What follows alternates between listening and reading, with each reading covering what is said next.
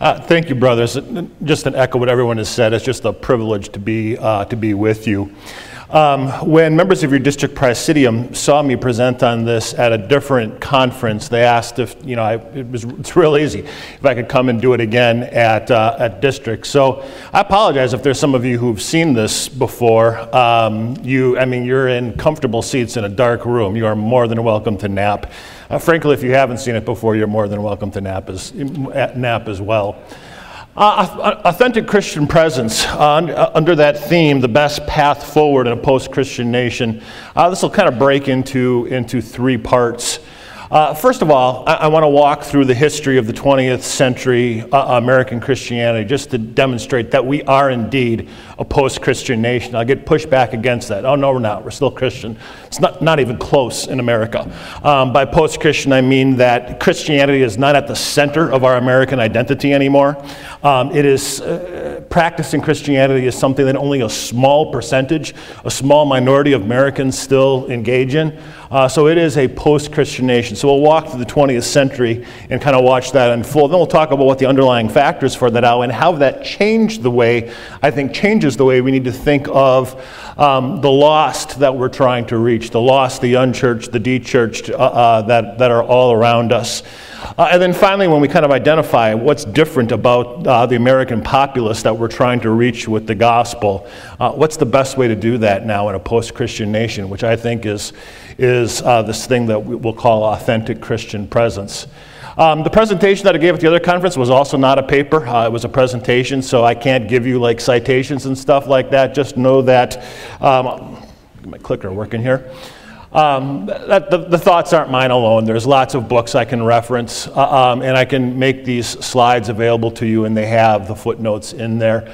The phrase authentic Christian presence comes primarily from a book that was recommended to me maybe 6 years ago by, at the time, President Paul Wendland of the seminary, by Dr. James Davison Hunter, called Authentic Christian Presence. You want something good to put on your reading list, I'd recommend this book. The subtitle talks about the possibility of Christianity in the late modern world. So it's an actually very optimistic view of how Christianity can still engage with a late modern post-Christian culture. We begin with Matthew 24, one of the great end time chapter where Jesus spends most of the time in that chapter talking about the coming end of the world. At that time, many will turn away from the faith and will betray and hate each other, and many false prophets will appear and deceive many people. Because of the increase of the wickedness, the love of most will grow cold, but the one who stands firm to the end will be saved. Welsh people know this passage very well. The reason I say that is part of my job, as President Zank mentioned, is I work with congregations.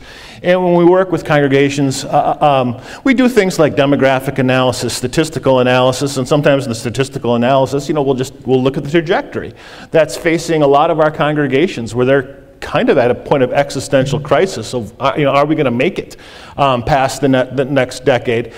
And inevitably, when they wrestle with that, someone says, yes, but Pastor, this is what Jesus said, the love of most will grow cold in the end times. And Jesus did say that.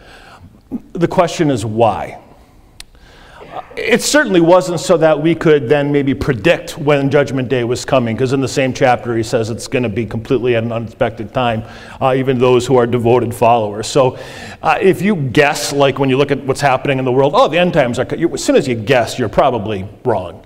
Jesus didn't give us this chapter so that we could make a prediction of when he was going to return. He also certainly didn't give it so that we would be resigned with what we see happening in American Christianity, that there's really nothing that we can do. That's the way there's a part of me would like to use that passage. It's my sinful nature. My sinful nature would like to look at what's happening in our synod or what's happening in my home congregation and say this is entirely about the world. The love of most has grown cold, and that this has nothing to do with me, with my zeal, with my ministry efforts. That's how my sinful nature would like to use it, but that's certainly not what Jesus intended, to kind of just encourage resignation. Well, it's okay, in the end, everyone's going to go cold. I think he means it to do the exact opposite of promote resignation. That's to promote a healthy type of zeal and passion for gospel ministry. You see it in the contrast there. Many will turn away. Many false prophets. Many will be deceived. Most will go cold. So after many, many, many most, but the one. Jesus says there are going to be some that I'm going to hold in my hand and preserve in the faith, and they're going to keep on doing gospel ministry until I return, which is fascinating. Then the only other thing that Jesus talks about in Matthew 24, other than Judgment Day, is stewardship. Later in the chapter, he asks, "Who then is the wise and faithful servant whom the master has put in charge of the servants in his household to give them their food at the proper time? It will be good for that servant whose master finds him doing so when he returns." Jesus talks about stewardship requiring faith. You have to be faithful, which means true to the Word of God, not twisting or perverting it. Being motivated by the gospel rather than law or a sense of fear of what's happening to us, that would be part of being faithful. But Jesus also says that to practice stewardship requires wisdom. And the Greek word there is not the normal word we think for wisdom. The Greek word there, probably its simple translation, would be horse sense. The ability to look at something and determine what seems to be working and what isn't. What efforts the Lord seems to be blessing and which ones don't seem to be gaining traction. Jesus says in the end times, to be a steward of the resources God has given us, it's going to require faith, but it's also going to require wisdom, that we use the God-given gift, the first article gift of reason, just to say, what in the world is happening to the world and to our churches, and what are we going to attempt to do about it? What is happening to our churches, again, I apologize if you've seen me present on some of these things before. I've brought in this slide up a number of times. It charts the American religious landscape over the last 50 years. We belong to the group called mainline denominations. That would include things like Presbyterians, Methodists. That peaked in the early 70s and has been in decline ever since. I served for 20 years in Charleston, South Carolina, the buckle of the Bible Belt, the home of the evangelicals. People think, oh, Southern Baptists, they really get after it. Southern Baptists have lost members for 25 straight years. The evangelicals, the non-denominationals as well, they are in a prolonged decline. If you look at that graph, there's only one religious grouping that has grown over the last 50 years. You see what it is? The nuns. Americans who identify as having no religion. Doesn't mean they're atheist. It just means that they're not interested in being affiliated with any church. The percentage of Americans who belonged to some sort of religious institution in 1950 was 86%. We'll talk about that when we talk about the eras of Christianity. 2020 was the first time that the Pew Research Group said that that's now the minority of Americans, that it's only 47% of Americans who belong to church. And of course, that doesn't mean that they're active. It just means that they're members. And that already in those 2 years has dropped closer to like 43%. This is affecting just about every Christian denomination. There's only one Christian denomination that I've seen in America that is kind of plateaued or growing a little bit. It's a charismatic one, interestingly, a small charismatic church. But every other denomination is in a prolonged decline. Here's an article that was written a couple of years ago. I'm just going to focus on Lutherans, by someone in the Evangelical Lutheran Church of America, kind of my counterpart, their statistics guy, who thinks by 2041 they're going to be down to 16,000 in worship. They currently have 4 million members. So they're saying in 17 years we're only going to be worshiping 16,000 people. Matt Harrison, a couple of years ago, president of the Missouri Synod, published a report that said in the last 15 years they had lost 500,000 members. And he said in the next 10 years we're going to lose another 500,000, and they're actually way ahead of that pace. That's a 25% drop that they're projecting in a decade. WELS membership losses over the years. Our peak was 1990 when we had 421,000 members. In the decade after that, we lost about 17,000, 4% of our members. In the decade after that, we lost about 21,000, 5.1% of our members. In the decade after that, we lost most recent one, 43,000, 11.2% of our members. I'll be also around at this entire conference. You want to talk the vacancy rate? I'm fascinated by this topic. Wells today has 30 more churches than we did at our height in 1990, 30 more congregations. We have 81,000 fewer members. We have enlarged our congregational footprint, our infrastructure, while our membership is contracted. And the membership of people who are the age that they would consider going into ministry, that's contracted even more than our overall membership. We're losing Generation Z and millennials at a faster rate than other generations. So that's part of the challenge that we're facing. The point being, every Christian denomination is facing these challenges. So you'll hear from Kurt Nitz tomorrow talk about culture and thought habits. Just a quick preview. I mean, he'll talk about how behavior flows out of our thoughts flows out of our experiences. So from a church perspective, then our ministry practices flow out of what we might call a philosophy of ministry, a way we think this is a smart way to approach ministry. That philosophy of ministry, those thought habits out ministry, those flow from our experiences, what's happened in the past. How have we done things in the past? So the question I want you to wrestle with in this first session is, how much of our current ministry strategy and tactics are shaped by thoughts rooted in 20th century realities? Realities which aren't true any longer.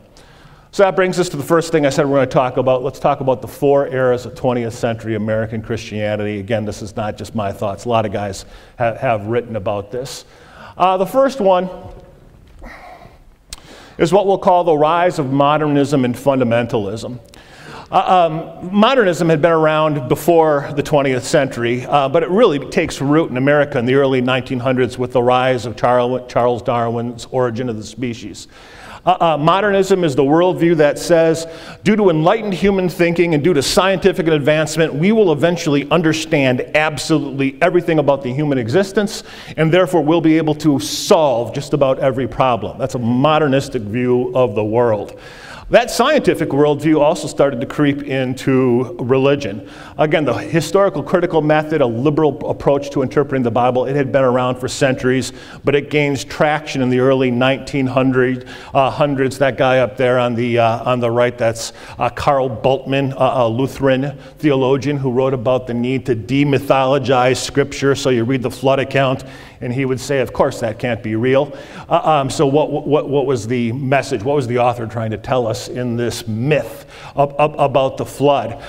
So the rise of modernism, modern thought in the scientific world and progressive thought within the religious world. There's pushback against that, which is then the rise of fundamentalism. You have a couple of oil tycoons who bring in 64 theologians, some from America, some from Europe, to publish a series of pamphlets that you see on the left called The Fundamentals, kind of the irreducible Christian beliefs, pushback against modernism.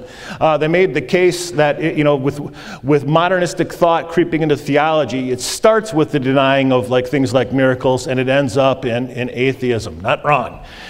So you have these two competing views, modernism and fundamentalism, a pushback against the church and a trying to hold on of the church. It starts to portray itself in culture. So you have modern art, which is a pushback against traditional concepts of beauty. You have pushbacks against traditional social norms. I remember hearing my great-grandma Hirschted talking about those naughty flapper girls who would wear skirts, above their knees, which in the 1920s was that's like Lady Gaga-ish today. Just scandalous. So culture, kind of a culture war that's taking place.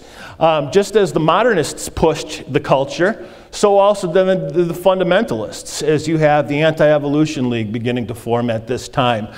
Various, what you would call piety movements, like Prohibition. This is the time that's going on. So what you have in those first 40 years of the 20th century is a battle for the heart of America. Is America going to slip into complete secular humanism like Europe, or is America going to retain its kind of central religion, Christianity, at its heart? You read some of the articles from that time. This is from the Pathfinder, which was an East Coast publication aimed mainly at young adults from 1920, just lamenting that of the 110 million Americans, it was only about a third at that time. This is so 1920s that were really involved in a church. Most sociologists would say that if something hadn't intervened, America would have become post-Christian, just like Europe, already by 1940. Well, something intervened. In the Nazi concentration camps, in the kamikaze bombers of Japan, soldiers who were willing to die for their God, who they believed was their emperor, that was kind of like a wake-up call for America. We knew we needed to kind of shake ourselves out of this malaise. And that leads then to the second era of 20th century American Christianity, post-war revivalism from 1940 to 1960. After World War II comes the rise of the Soviet Union and communism, where obviously Christianity is outlawed. So we knew that was going on. We lived with kind of this cloud of existential death hanging over our head because of the arms race. This is the decades that bomb shelters are being built in the backyards, that children are given gas masks and doing exercises about that in schools, because we just thought at any moment nuclear war could break out. This is the time when even the American government was pushing religion. Children had been reciting the Pledge of Allegiance since about 1892. That phrase, under God, one nation under God, was not added until 1953. We had almost never put any reference about God on our money. Abraham Lincoln did on the 2-cent piece in the Civil War. But House Resolution 619, passed in 1954, mandated that every bill we print, every coin we stamp, had to say, "In God we trust." Americans were going to rally around Christianity, around religion, as kind of keeping us together against the godless communists. So the mindset of churches in these 2 decades was, as long as we have our doors open and we're kind of patriotic, people are going to show up. And it happened. Most sociologists will speculate, it's hard to know for sure because people lie about church attendance, but speculate that it was during the Eisenhower years that what we'll call cultural Christianity, American Christianity, was at its peak, with over 70% of Americans going to church on a pretty regular basis. That's higher than even during the colonial periods. Post-war revivalism didn't just cause this rallying around church, it also led to the baby boom.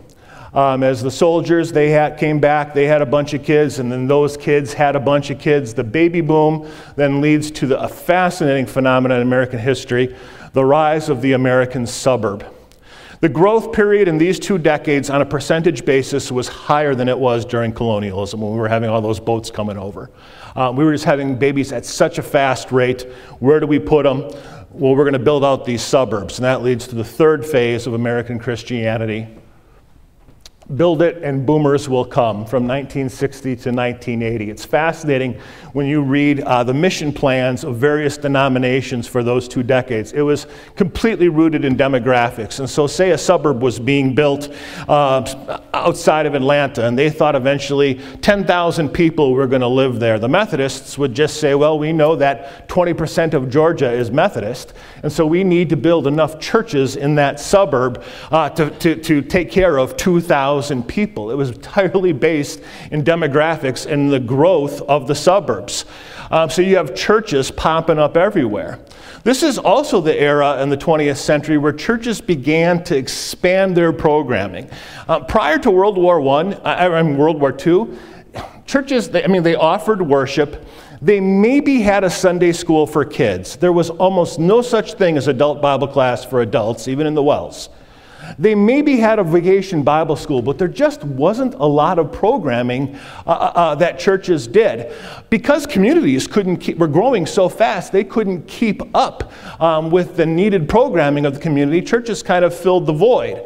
And so you have churches, for example, every denomination getting into building Christian schools. Well, that had kind of been known by the Lutherans and Catholics prior to this. Now all of them are building Christian schools. You have them offering things like base athletic leagues, different types of groups, even counseling programs like Alcoholics Anonymous. Churches just started offering more programming. This was the mindset back then. If we just build churches in these growing subdivisions, and if we can offer the right programs, people will come. The 60s were not just a time of lots of churches being built, it's also a time of great tumult, whether it's the Cuban Missile Crisis in '62 or the Birmingham incidents of '63, which leads later that year to the March on Washington, D.C. It wasn't just the civil rights movement, but the women's liberation movement is active at this time. '63 is also when Kennedy is assassinated. That's followed a few years later by Martin Luther King being assassinated. Of course, Vietnam's going on at this time. We were first in Vietnam in '61. Kennedy sent in 600 Green Berets. By '69, it was 500,000 American boys that are over there, and they were dying, and dying bad. Punji sticks, napalm. It was rough. This leads to a shift in the mindset of Americans. We talked about how modernism was this belief that, just because as we're enlightened thinking and scientific methods, we can understand everything and we can solve all human problems. Knowledge is certain, inevitable progress, whatever contributes to progress, that's what morality is. And the 60s just said, this is nonsense. We're very scientific, but we're not solving any problems. The world seems to be getting scarier and more dangerous. And that's when Americans' worldview shifts to what we sometimes call postmodernism, which the worldview is that nothing is certain, so just get by. There really isn't such a thing as absolute truth, only relative truth. It's true for you. It doesn't necessarily have to be true for me. And morality is simply, if you don't hurt anyone, then it's moral. Just as there was social upheaval during the introduction of modernism, so also there's social upheaval during the introduction of postmodernism.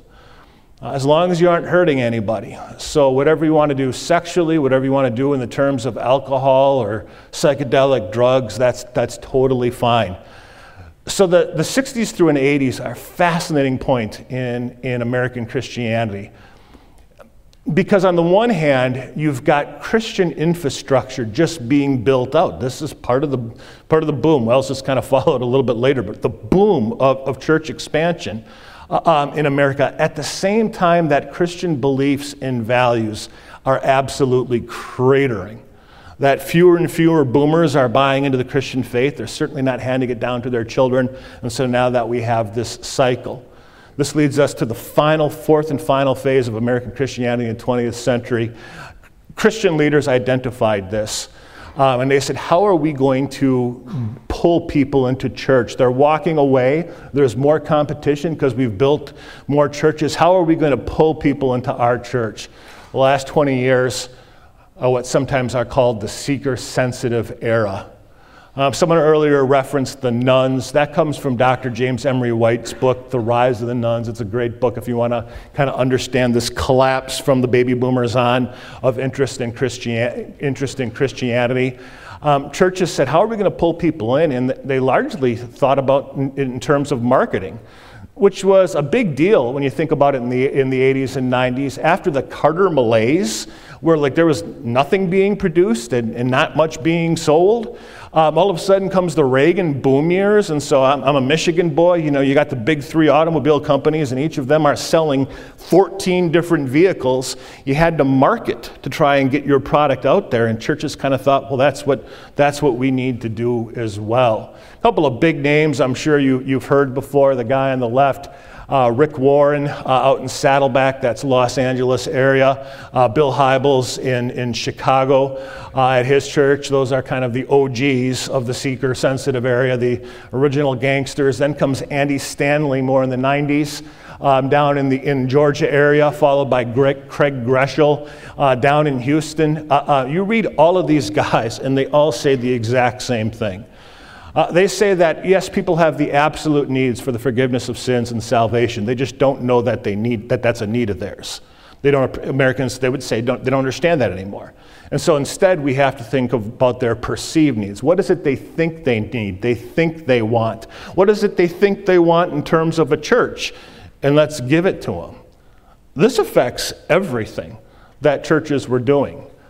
This is when you see worship changing drastically. This is the last 20 years of the 20th century, where the whole concept of building a sacred space where the architecture reflected certain theological truths was gone. Let's just build an auditorium. The whole concept of like the church year. The seeker-sensitive churches would still have like high festivals like Easter, but the rest of the pericope, the life of Christ, at the very least they'd package it in a series, and typically they'd punt it and try and package it in a series that they thought would be more appealing, more enticing to unchurched people. Even the way they would talk about trying to do evangelism. So Billy Graham, he's the guy who kind of spanned three of those eras, from post-war revivalism all to the seeker-sensitive era. When you read his training materials for his members to do evangelism, he would teach them to say, "Let me tell you about Jesus." Read Rick Warren's evangelism training manual for his members at Saddleback. They don't mention Jesus. Says, you should, let me tell you about my church, how nice it is, how many programs we have, how good the coffee is, those types of things. Just a complete pivot. So those are the four eras. Real quickly, by the way, when do we go to? We had 45 minutes, and I was thinking maybe about 10 to. 10 to. All right, we're doing well then. So behavior, thoughts, experiences. The way we do ministry flows out of our thought habits about ministry. Our thought habits flow from our experiences. Which brings me back to that question, how much of our church ministry strategy and tactics are shaped by thoughts rooted in 20th century realities? If this was like a day seminar, I'd have you go into breakout groups and write this down. This is what I believe is what most churches think. And I include a lot of Wells churches in that as well. That basically there's a number of different ways that we can try and get the unchurched, the lost, into our church. And the more of these doors that you have open, the better chance you have at reaching your community. There's the pastor.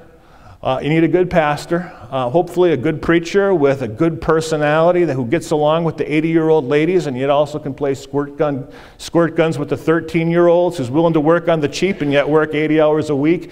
And if he's a celebrity like Rick Warren or Andy Stanley, that's all the better. The pastor is really important in reaching our community. There's the programs. We have to have the right programs. Preschool, Christian education, whatever. We have to have the right programs that make sense for our community. The place that we have to have a nice building.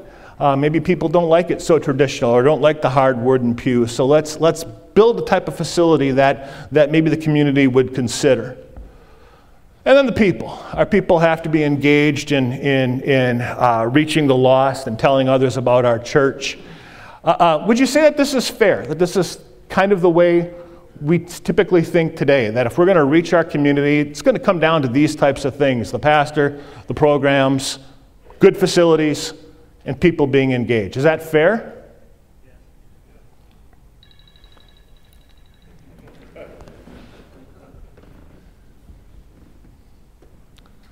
It's fascinating to me that that you notice that line, it's in the second half of the last 50 years that it trends up. In other words, it corresponds with the rise of the seeker movement. That at that time, when we say we have to bend over backwards to pull people into our church, people are becoming even less interested in church at that time. The reality is, church closings in America over the last 30 years, we've averaged 5,000 a year. That's 96 per week. It's really interesting. As I get out, I was working with a church in the Mankato area last year, and I hadn't really driven around downtown Mankato before. If you've ever been there is a church in downtown, on every single block in downtown Mankato. Every single block there's a church. I'm guessing 1 in 10 is still a church. They were built as a church, but now 9 out of 10 are something else. Barber shop, art gallery, just the number of church closings in America. I want to show you a clip. This is it's a clip about worship, and I want you to ask yourself, who do you think produced this, and what were they trying to say? Like, there's a number of Facebook groups where Wells people comment on. Like, which Facebook group maybe produced this? What do you think who produced this, and what were they trying to say about worship?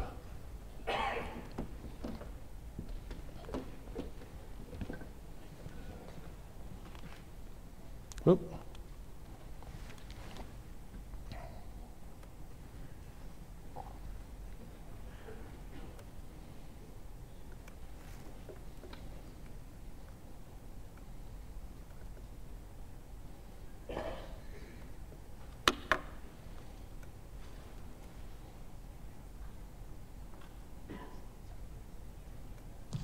You can't stop it. It's coming to a town near you.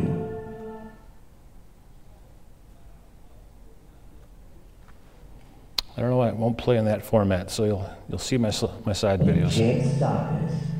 It's coming to a town near you. It used to be called contemporary. Some call it relevant. We're so cool, we call it contemporary.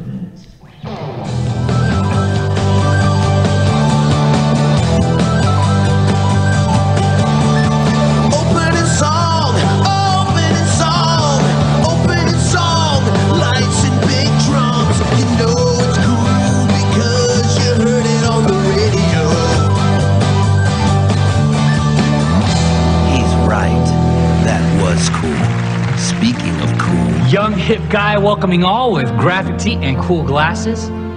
I welcome everybody with arms wide open, revealing my tattoo so you know I have a past. Quirky transition to band. Invite everyone to stand. Let's do it. This is the song that everyone knows. It's the song that everyone knows.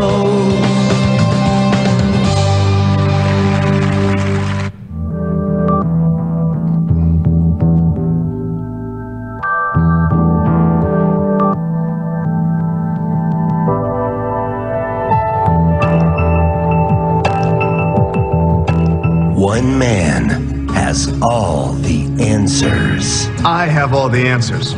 Speaking softly to draw you in, and then emphatically driving home my point. On pause. Whispering. Repetition. Still pausing. Pained expression.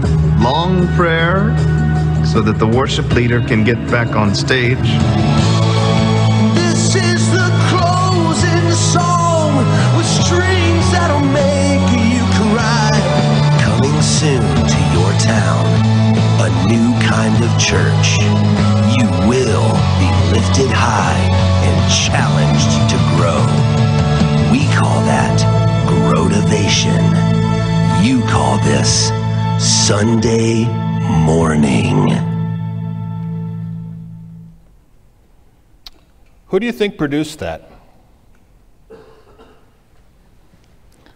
And what do you think they were trying to say? You might think this was produced by like a traditional group of people who just want to push back against contemporary worship and critique it, right? Isn't that what you'd think? That was produced by Andy Stanley, who I put up there as one of the seeker-sensitive guys down at North Point Church. North Point Ministries produced that prior to a 2010 conference. And it immediately, they got hammered for it by a bunch of evangelical non-denominational churches saying, what are you saying? And what Andy Stanley was saying is, we've been doing this for 30 years, and it has not accomplished anything.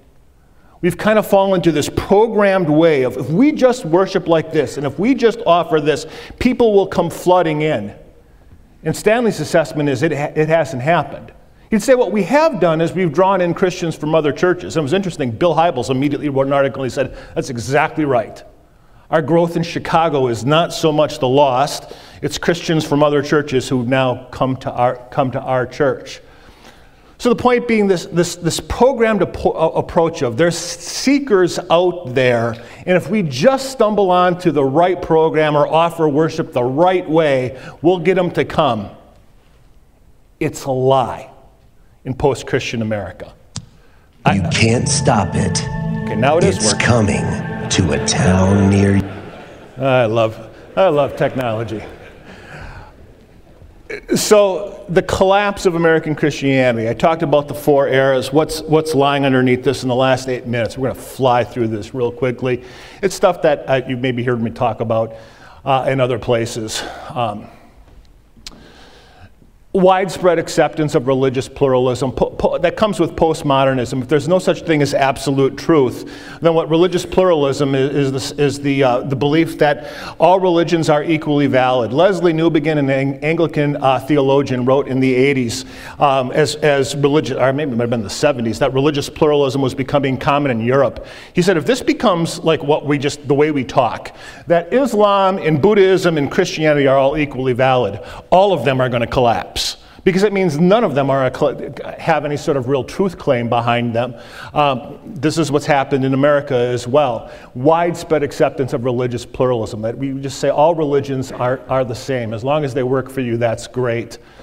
Secular humanism becoming the basics for morality and ethics. America still does have a religion. That religion is secular humanism. Secular means apart from the church. Humanism is this optimistic view of humanity that would say within us we have the ability to live moral lives, which is fascinating because it's partially correct. That's what the conscience is. And what's the conscience? It's the law of God written on our hearts. So here they think, well, apart from God, we can achieve morality because we have this voice inside of us. Yeah, that's God's voice.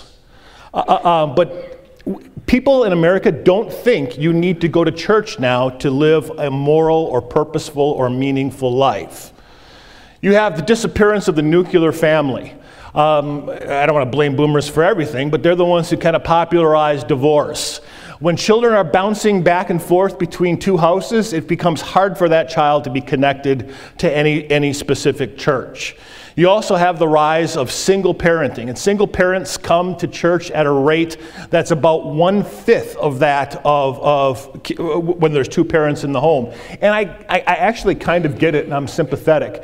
Imagine you're like a 32-year-old single mother of 2 kids, and they're like my kids that weren't particularly well behaved in church. Like you baptize them a second time if you thought that was permissible. And so she goes through the rigmarole of trying to get him dressed for church all by herself. She brings him into church. She's not getting anything out of it because she's trying to keep her church in line. There's no dad there. And on top of that, in a lot of Wells churches, if you got noisy kids, what's eventually going to happen? Someone gives you the stink eye. No wonder that they're not coming. Well, they should. They should. But they're not. The disappearance of the nuclear family. Loss of trust in the church and in church leaders, and again, not unjustifiable, whether it's the televangelists and the megachurches, those preachers embezzling money over the last 40 years, or whether it's the Catholic Church playing hide the pedophile for the last 70 years. It used to be Americans would look at a pastor and think, yeah, they're definitely trustworthy. That is not the case anymore. There's where we rank. We rank above bankers, advertising executives, and politicians. No one trusts them. But it's only 1 in 5 Americans who think that clergy are trustworthy. Technology changing how people get information, illocal consumption, asynchronous consumption. Illocal consumption means you don't have to go someplace to get what you want. If you're smart and you want to get your wife a nice gift for being gone for 2 days of conference, you don't have to stop at the flower shop on the way home, you can just open up FTD on your app and order flowers and have them delivered to her. A local consumption. You don't have to go someplace to get the content you want. Asynchronous. You can get what you want whenever you want it. It's not like when I was a kid and to watch my favorite TV show, I had to sit in the living room on a certain day at a certain time. So we didn't even have a VCR yet. They hadn't been invented till I was like 10. So certain place, certain time. That's not how people watch TV today. Even like sports. I mean, I typically just record the Packers game and then fast forward so I don't have to listen to Troy Aikman jibber jabber. I can watch the game in an hour. Just think about what this means for churches. If we portray our churches primarily as a place to consume spiritual content, come to church and you'll hear a good spiritual content message. Come to church and you'll listen to good spiritual content, psalms and hymns. If that's the way we portray church, no one needs you. They can hear good preaching on YouTube. Spotify has 5 channels for psalms. Church has to be about more than just consuming spiritual content. It has to be about community, about the sacrament, or we're in trouble because technology means people can get information where they want and when they want. Let's Lord Ganesha. In one word, summarize your view of Lord Ganesha. It's a Hindu god. Just one word. Fun? All right. Weird? Like, what is going on there? Is it feminine? Is it masculine? It's an elephant head, a body kind of like mine, holding a rose, what is going on there? It seems so odd. That is the most popular of all Hindu deities. If you go to India, there is not a household that does not have a picture or statue of Lord Ganesha somewhere. It's odd to us because it's unfamiliar to us. That's the case with Christianity and young Americans today. Barna estimates that the average child under the age of 18 has in their lifetime been in church total, on an average, 2 times a year. And it's not for Christmas and Easter. It's for a wedding or a funeral. If that's the only time, let's say a 16-year-old has set foot in church for a wedding or a funeral, and now all of a sudden your son or your granddaughter, your 16-year-old, invites this unchurched friend to your church, and they hear the pastor talking about eating a guy's body and drinking his blood. In 1950, the kid would have known something about the Lord's Supper. Today, the 16-year-old has never heard that before. Think of how strange that is to them. This has contributed to the challenge of pulling people into the church, the perceived oddness of Christian doctrine by those who have little exposure. Finally, the perceived hypocrisy of Christians. Those 10 commitments, that comes from a humanist website, humanistcommitments.org. So they would say, these are secular humanists, they're non-religious people. They would say, no, we don't have 10 commandments, but we do have 10 commitments, and they're all listed there. And what they would say is, we think we follow our 10 commitments better than you follow your 10 commandments. The perceived hypocrisy of Christians. We'll come back to that a little bit later. So these are all these underlying factors that we see what's happened over the course of the 20th century. These are the factors that are underneath them. American Christianity has collapsed into postmodernism and collapsed into a post-Christian nation, which means what we have to wrestle with, which we'll do the next time, is that it's also then collapsed. What I think we rely on too much is that the church shopper. We have to stop assuming that the people in our community are interested in coming to our church. They are not. We'll pick it up there next time. So it's not just that the American church has collapsed. Along with that, what I think churches relied on in the second half of the 20th century, since that post-war revivalism, was church shoppers. We just assumed that there's an inclination of Americans to want to go to church. So I'm about to show you some data of different groups of unchurched people. This comes from 3 different study organizations. There's the Pew Research Group, there's Lifeway, and there's the Barna organization. Those are the big 3 groups that kind of study American religious culture. And they break the unchurched into 6 categories. And I assigned names for each of them. So you have Sarah the shopper, who's recently attended church. She may even be currently attending, but just doesn't like it for some reason. But she knows that belonging to a church is important. And so she's looking for the right fit, a church that's fit for her. Sarah the shopper. You got Daniel the disengaged. So he was formerly unchurched. He still considers himself Christian. He has no strong, real negative feelings about the church. He just maybe stopped going when he was in college and never felt the need to start back up again. So he maybe goes Christmas and Easter, but that's about it. He maybe does feel a little bit of guilt if he's confronted of why he doesn't belong to a church, because deep down inside he knows that engaging with the body of Christ is something that believers do. You got Teresa the turned off, so she had a bad experience with church. She quit, and she hasn't really felt guilty about it. In fact, she kind of feels relief about not going to church. So this is the spiritual, not religious crowd in many cases.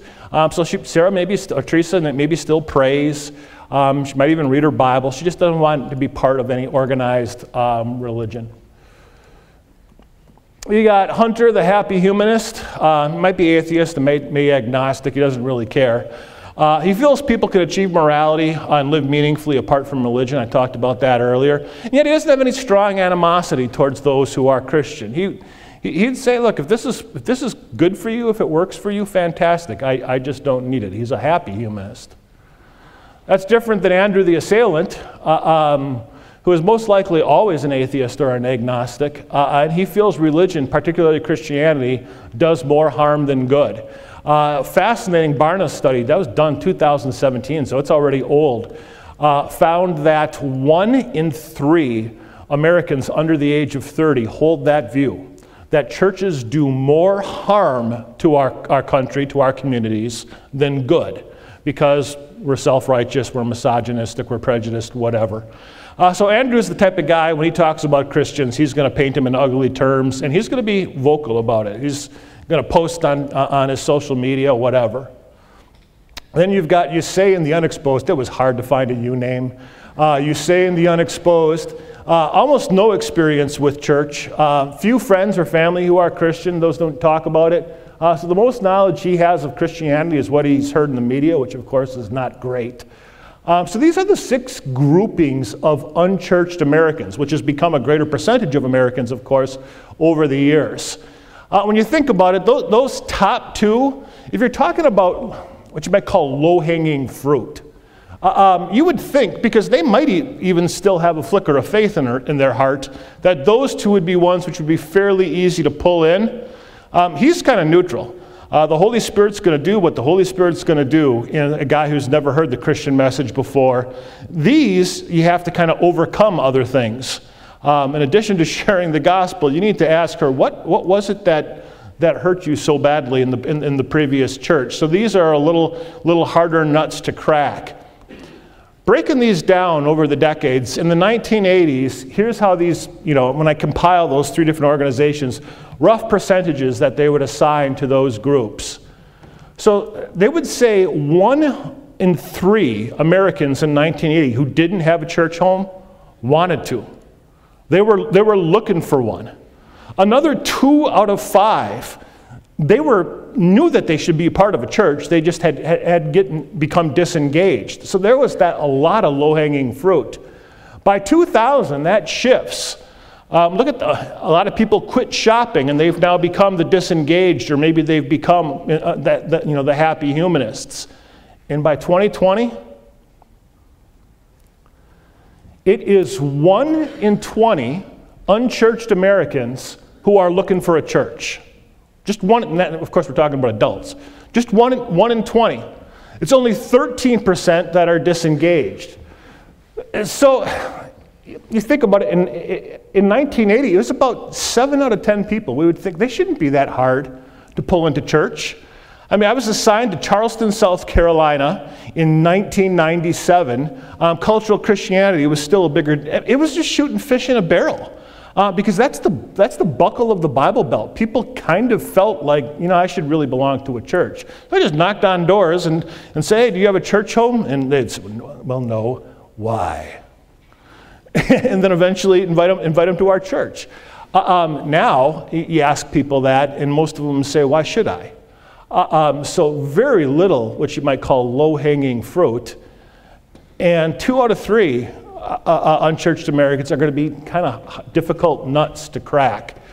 By the way, this fast, I love presenting in Wisconsin because this blows Wisconsinites' mind. So Barna describes being highly religious as going to church once a month. That's okay, fine. That's their definition.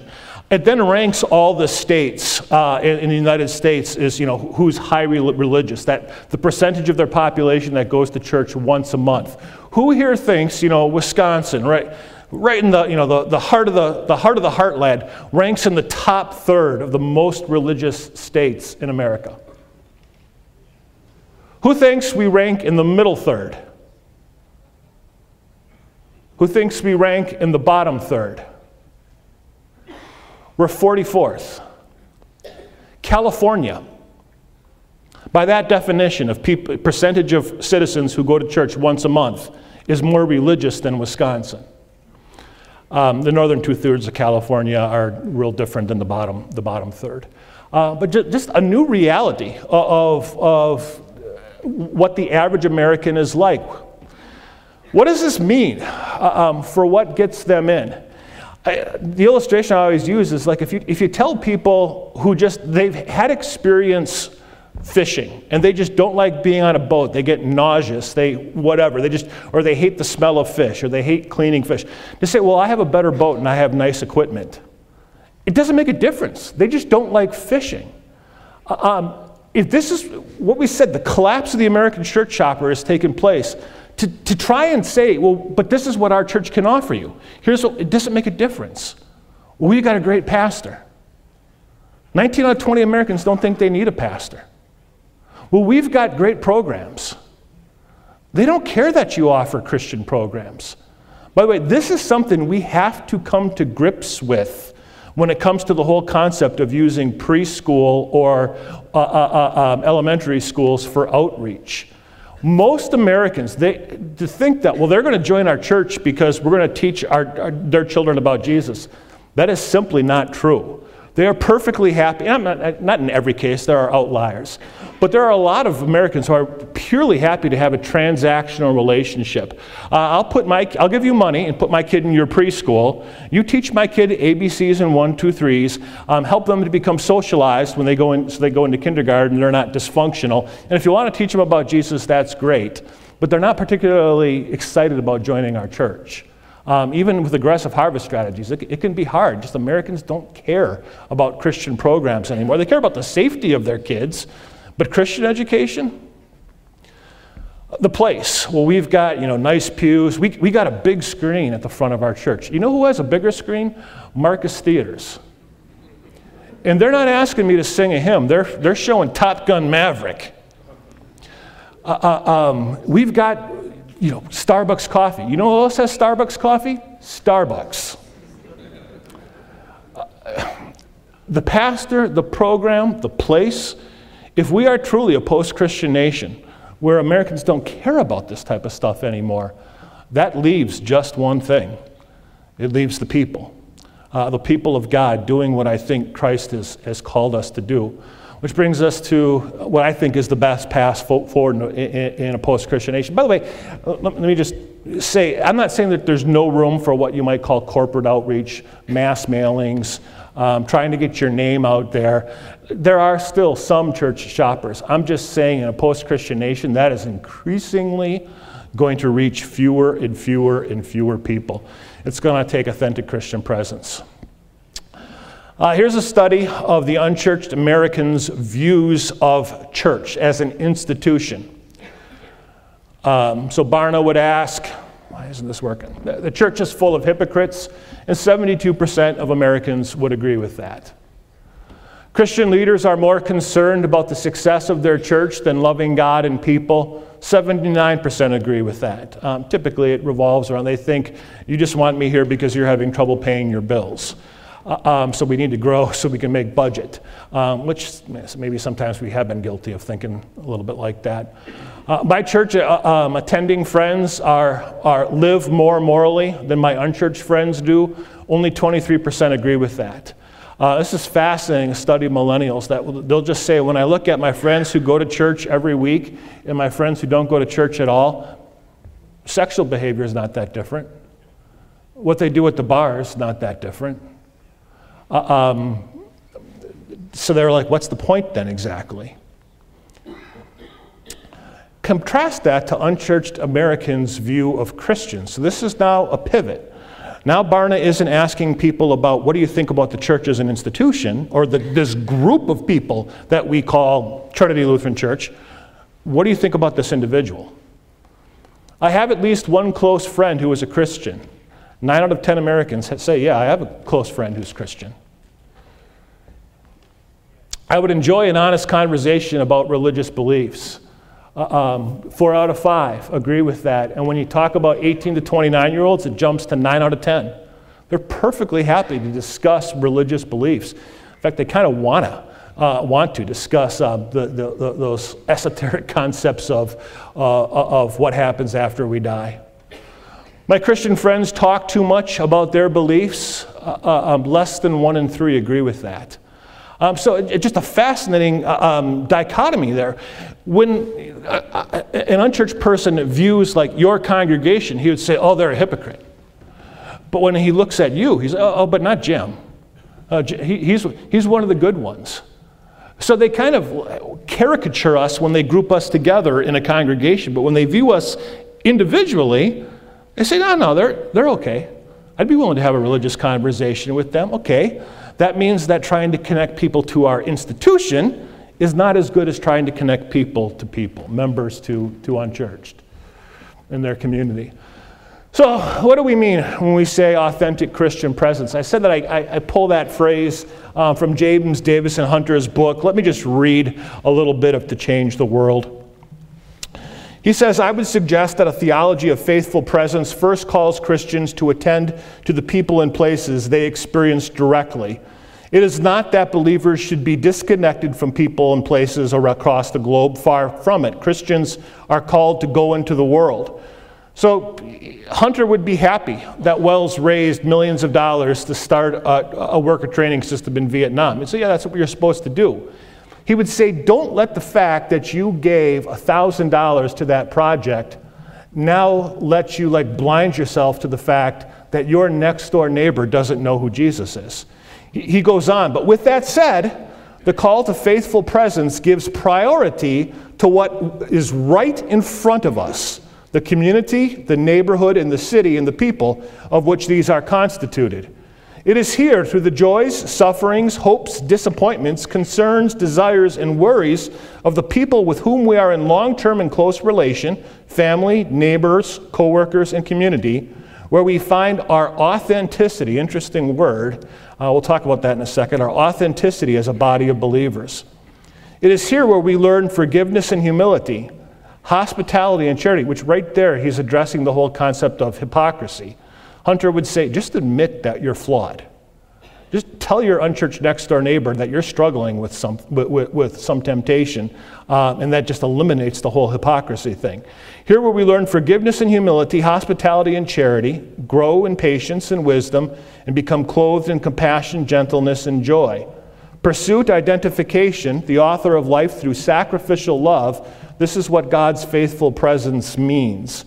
It is quality of commitment that is active, not passive. In other words, we plan to do this, to engage with our community. We just don't sit back and hope people come to us. It is intentional, not accidental, same concept. It is covenantal, not contractual. We don't do this out of guilt. We do this because of God's grace of the new covenant. The quantity of commitment implied in faithful presence invariably imposes costs. In other words, you engage with your community, engaged with the unbelievers in your community, at your workplace, there's going to be risks to you. In this light, there is no true leadership without putting at risk one's time, wealth, reputation, and position. So trying to summarize what I think he's saying. By the way, when am I going to here, President Zink? It's 11:16. I would say if you're going to 10:2 again. 10:2, okay. Summarizing then, by authentic Christian presence, what do we mean by authentic? We have to let the community know Christians aren't perfect. Far from it. We have a lot of struggles. We're engaged in that beautiful struggle of trying to relive our baptism, drowning our old man every day. A simple example of this, all my neighbors know that I'm a pastor. And it wasn't too long ago that one of my neighbors I live on the side of a hill. We're cutting logs. I see him down there waving at each other. He comes and talks to me about the fact that his marriage is falling apart. And just telling me, it's the type of stuff that happens in all of our marriages. And that's essentially what I told him. It's like everything the stupid thing which you just said, you've said to your wife, I've said to my wife. I didn't feel the need to say, I'm a pastor, so I'm perfect. Look, I told him, if it wasn't for the grace of God in my marriage with Rebecca, and the Holy Spirit filling her with supernatural love so she can forgive me for being the buffoon that I am on a regular basis, my marriage probably would have fallen apart a long time ago, which is hyperbolic. I don't know that my marriage would have fallen apart. But I was just trying to present to him the reality that Christians aren't perfect. We are engaged in this struggle. It's not hypocrisy. It's that my old Adam lives in me. We're engaged in this beautiful struggle that the Holy Spirit enables us to fight. Just like St. Paul says, I want to do the good things, but I often can't do them. It's what I don't want to do. This is what I slip into. What a miserable human being I am. But thanks be to God, He's the one who delivers me. So that's the authentic part of authentic Christian presence, that we're just transparent with our neighbors, with the people that God brings into our sphere of influence about how that we're far from perfect, that we're struggling, but it's Christ who gives us the strength and the motivation to struggle. What do we mean by Christians? We listen to Jesus talk to us through His Word. We want to live for Him. You can see that in the way we have different priorities and values, which means that our neighbors need to see we have different priorities and values than they do. That we share Christ's truth, reflecting Christ's selfless and sacrificial love. Just as St. Paul says, that I can live a completely different way because it's Christ who lives in me, giving me the power to do so. So that's authentic, that's Christian, and I think this is the big word to focus on, presence. Present in God's family to receive what I need. That I'm connected with the body of Christ because it's not, I don't go to church for what I can give to God. I go to church for what He gives to me, for what the body of Christ gives to me, and the encouragement and the admonition that I have fellow believers who can call me on my nonsense when I'm acting nonsensical. We all need that Christian accountability. So you're present in God's family to receive what I need, but also present in God's world to reflect His love and to share His grace. Fully engaged with the people. Again, the phrase I use is that those who God has brought into our sphere of influence. Here you have Jesus' words, you are the salt of the earth, a preservative for a rotten world. You're the light of the world, illumination in a place that's full of darkness. Let your light shine in people's presence so that they may see your good deeds and glorify your Father in heaven. When I came out in ministry, there's a phrase that was going out called lifestyle evangelism. It just talked about being nice to people, shoveling, cut the lawn of your elderly neighbor, shovel the snow, whatever. Let the people see your good deeds. When Jesus goes on to say, and glorify your Father who is in heaven, no one can do that without hearing the gospel. So yes, we want to do good deeds so we gain an audience with them. But ultimately, our goal is to witness to them so that they're able to glorify our Father, which only someone can do who's been brought to faith through the gospel. So we combine those good deeds with witnessing, salt and light.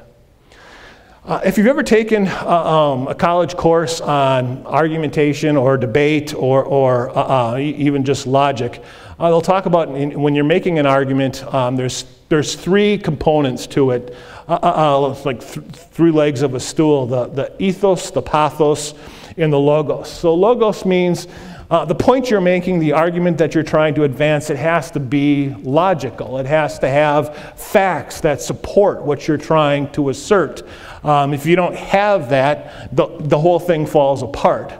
So it needs to be logical. If you're trying to persuade someone, you not only need to be logical, you need pathos, which don't think of emotion as like emotionalism, but just it's clear that you're passionate, that you care about the point that you're trying to make, that this is really, really important to you.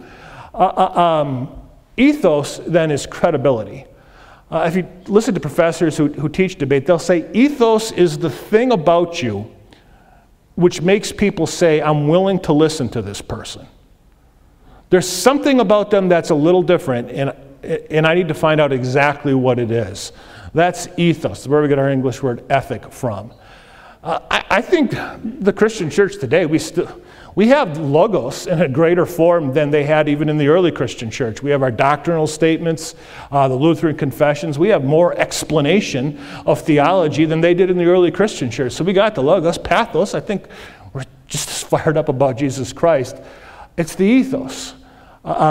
Can we recapture the ethos of the early Christian church so that just as the people of that time viewed Christians and said, there's something about them that's different. I want to listen to them. And then Christians can make their case. Can we recapture that today? Where did that ethos come from? It came from Jesus Christ himself. So on that Monday, Thursday evening, Jesus said a new command. Sorry, Pastor Isabel. Holy Thursday? Holy Thursday evening. A new command I give to you, love one another. Just as I have loved you, so also you are to love one another. By this, everyone will know you're my disciples. Everyone will know you're my disciples. The world will know you're my disciples if you love one another. In the Lutheran confessions, we talk about the primary marks of the church being the pure preaching of the gospel and the correct use of the sacraments. When we say primary, what we mean by that is that they're unmistakable. If there's a church that's teaching God's words truthfully and is using baptism and the Lord's Supper correctly, I know the church is there. Absolutely for certain, no doubts. When we say primary, we don't mean it's the one that most people will be able to recognize. There is no way someone who's unchurched can recognize that you're teaching right doctrine. Oh, this is where I need to go because they understand the six-day creation. Jesus says, this is how people will know you're connected to me. It'll be by ethos, that you have the supernatural love for one another. And the way Jesus demonstrated that during his ministry, this is like a controversial chapter in Scripture. So we assume Joseph is dead at this time, which means by all cultural norms, Jesus is to assume the role of Joseph. He is to be there teaching his younger brothers how to be carpenters. He is to live in Mary's house and care for Mary unless she becomes remarried. And yet early in Mark's gospel, here comes Jesus and Joseph's half-brothers looking for him. And someone tells him, your family is looking for you. And in verse 33 he says, who are my mother and my brothers, he asked. Then he looked at those seated in a circle around him and said, here are my mother and brothers. Whoever does God's will is my brother and sister and mother. That was a shockingly radical thing for Jesus to do because he's pushing off cultural norms of here's my responsibility as the oldest child, the oldest son. And he's saying the primary group in a believer's life has nothing to do with biology. It has to do with faith. He defines your church family as your primary group. The early church took that seriously. You look at how Paul writes about the body of believers, the terminology that he uses, and of course, this isn't really ultimately Paul as author, this is the Holy Spirit writing through Paul.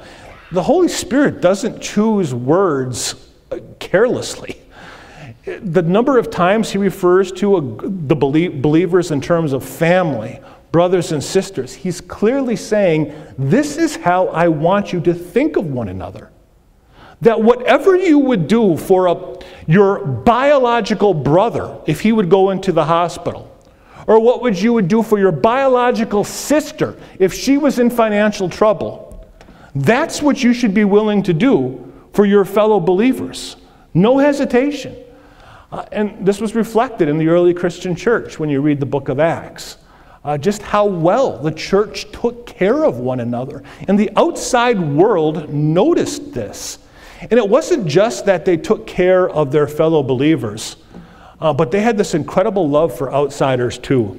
Luke 16, to me it's one of the most interesting parables, the parable of the shrewd manager, because Jesus is telling the story of this business manager, this steward, who's doing this dishonest things to kind of safeguard his future.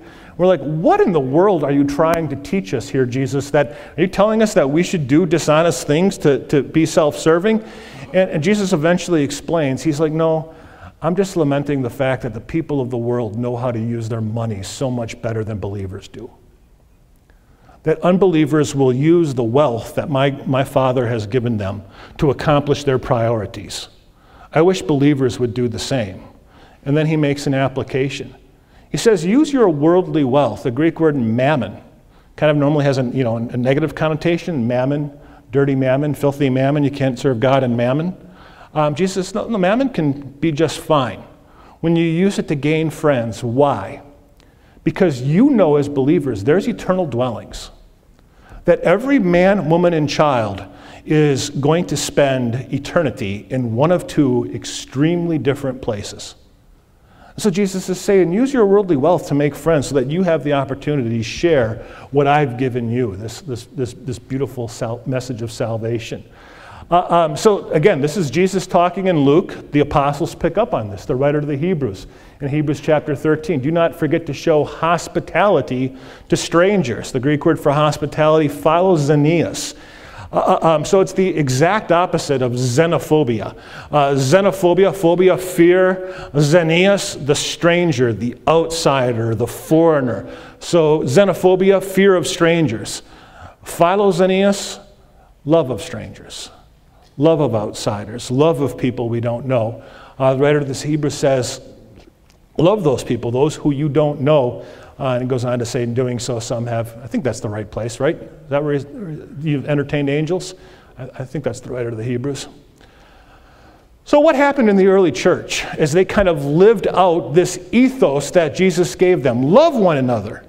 Use your worldly wealth to make friends in the unbelieving world. What happened? Well, in 40 AD, there's about 1,000 Christians. In 350 AD, there's 34 million. During the 2nd century, in one 40-year period, which is the same length of the beginning of the seeker movement, 1980 till now, when we just said the church is kind of just nosedived, in that same 40-year period, the Christian church grew at the rate of 40% per decade. In 3 centuries, Christianity went from, I can't even read that percentage, to about half the Roman Empire. All this happened without any nice buildings, without any Christian programs for every demographic, without any advertising, without any celebrity pastors, without them thinking about felt needs. It happened because the early Christian church lived in authentic Christian presence. E.R. Dodds, I don't know if we have any Latin wonks here. If you're a Latin wonk, you know E.R. Dodds. He's probably one of the 5 best Latin scholars of the last century. He also was an expert in Greek. He was born into a Presbyterian family. His father died very young, so he kind of didn't have a whole lot of interest in the church.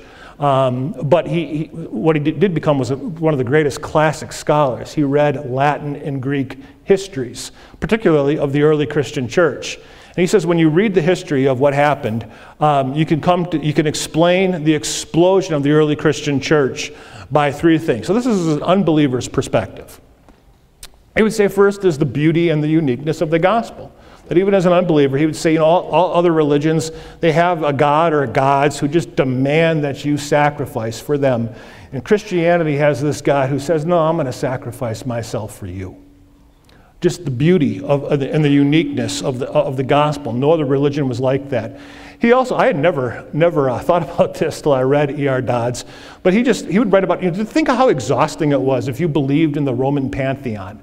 So you've got these 40 different gods and you have to please them all and they're in conflict with one another. It's just exhausting. So he just said monotheism was simpler, and so that was the appeal. Well, okay, perhaps. But he thought the big thing was the genuine generosity and sincerity of love among Christians. That it wasn't those first three doors, it was the people engaging with those who God had brought into their life. He's like, because Christians did that actively, that's what gave this ethos to the early Christian church. It gave them the opportunity. Being nice converts no one, but it can win you the opportunities to share the gospel, and then the Holy Spirit does what only He can do. So when you look at just what you read in the early Christian church, so Clement, he would have been familiar with at least St. John, Bishop of Rome, even before the end of the first century A.D. He writes about Christians. He impoverishes himself out of love so that the Christian is certain he may never overlook a brother in need. There's that phrase, brother. Especially if he knows he can bear poverty better than his brother. He likewise considers the pain of another as his own pain, and if he suffers any hardship because of having given out of his own property, he does not complain. He said, Christians, they see another Christian in need, they'll make any sacrifice to take care of him. You talk about the rich. The rich Christians holds possessions in gold and silver and houses and gifts of God. There were some rich Christians in Rome asking Clement, should we just sell everything? And he said, no, manage it. From them to minister to the salvation of men for God the giver, and knows that he possesses them for his brother's sake rather than his own. So he says, keep your wealth, but use it to support Christian causes and to help your brothers and sisters in Christ. Lucian of Samosata, this is fascinating. So we're only talking 165 AD. So not that long after the time of apostles. Lucian was an unbeliever. He's a Syrian satirist. So he critiques Christianity. And he wrote this it's supposed to be a comedy called The Death of Peregrinus, in which he critiques Christians this way. He says, these poor fools have persuaded themselves above all that they will live forever, from which it follows that they fear not death, and many of them willingly undergo imprisonment. Lucian is also the guy, he'd write about how he would see Christians being executed like in the Colosseum, and that they were joyful, singing hymns, as they're being about to be fed to lions. And he says it's because they're idiots, because they think they're going to live forever, these bozos. Moreover, their first lawgiver, that crucified sophist, Jesus, taught them that they are all brothers of one another. So even unbelievers knew how Christians thought of one another. We're family.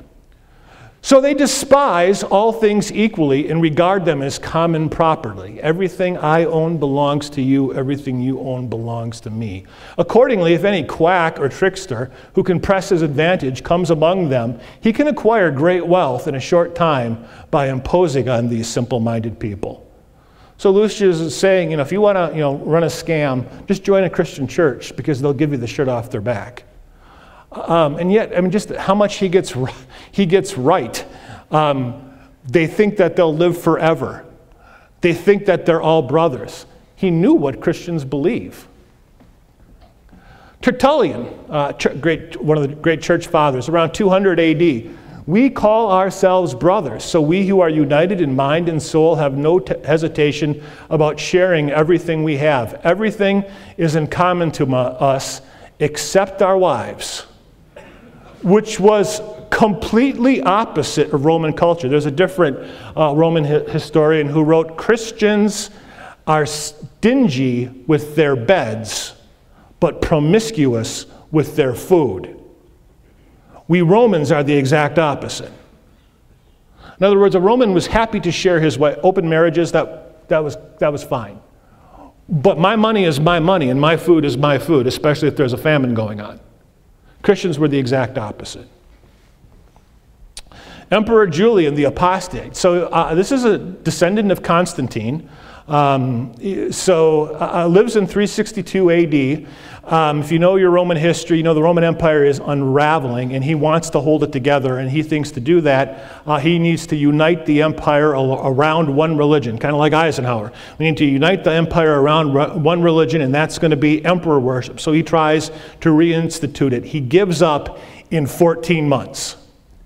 He sends letters out to his priests, and he just says, we're never going to institute worship. We can't possibly get rid of Christians. And here's the reason. So these impious Galileans, Christians, not only feed their own poor, but ours also. It also helped that at this time there was a plague that broke out in parts of the empire. Plagues typically, it's kind of like during COVID, New York was like the epicenter. Cities were the worst hit. Romans typically left the city. They fled. Wealthy Romans fled to the countryside. They left their sick relatives behind. Good luck. We'll see you in a year when COVID blows over. Christians stayed behind in the cities and set up hospitals. And they took care of their fellow Christians, and they took care of pagan Romans as well. They feed their own poor, but ours also. Welcoming them into their agape feasts, they attract them as children are attracted to cakes. You can just hear the scorn in his voice, the sarcasm. These hated Galileans devote themselves to works of charity. And by a display of false compassion, it's not even logical. He says they're devoted to charity, but it's all false compassion. They've established and given efforts to given effect to their pernicious efforts. See their love feasts and their tables spread for the indigent, the poor, the sick. Such practice is common among them, not rare. This is just what we note all Christians do. It is common among them, and it causes contempt for the Roman gods. Because it was exact opposite. In the Roman Empire, they're like, why would I want to follow Zeus when I can follow Christ? And this is what Christians are like. The ethos of the early Christian church. Another great book, Rodney Stark, The Rise of Christianity. He said, Christianity revitalized life in the Greco-Roman world by providing new kinds of social relationships to cope with many urgent problems. To cities filled with the homeless and the impoverished, Christianity offered charity as well as hope. To cities filled with newcomers and strangers, Christianity offered immediate basis for attachment. To cities torn by violent ethnic strife, Christianity offered a new basis for social solidarity. And to cities faced with epidemics, fires, and earthquakes, Christianity offered effective nursing services. And we hear the word cities there, and we think, well, this, sometimes I'll hear people say, well, this means we have to get to the big cities. Remember, like when people say Paul went to the big city. Yeah, Paul went to Corinth. Corinth's size at that time was about the same as metropolitan Appleton. So cities today, your towns, if you have 4,000 or 5,000 people, that's what the early Christian church was thinking of as cities. So we just need to realize that America, we've entered into a different time. And we have to think about how we do ministry probably a little differently. This has happened throughout the arc of Christian history. I think of society at the time of David. Faith was at the center of the nation of Israel.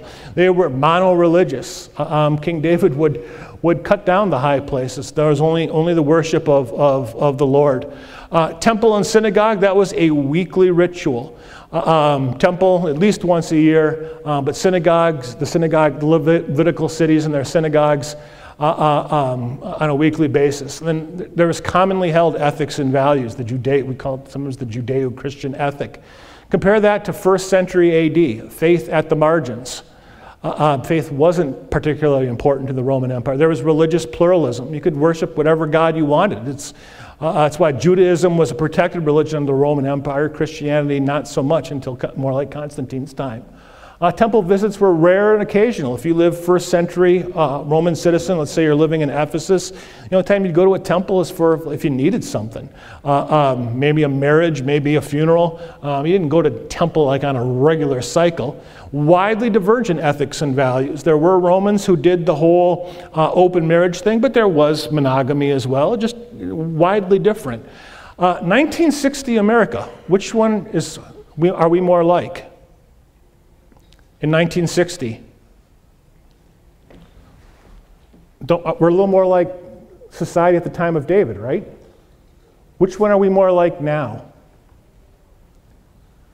The society in 1st century AD Rome.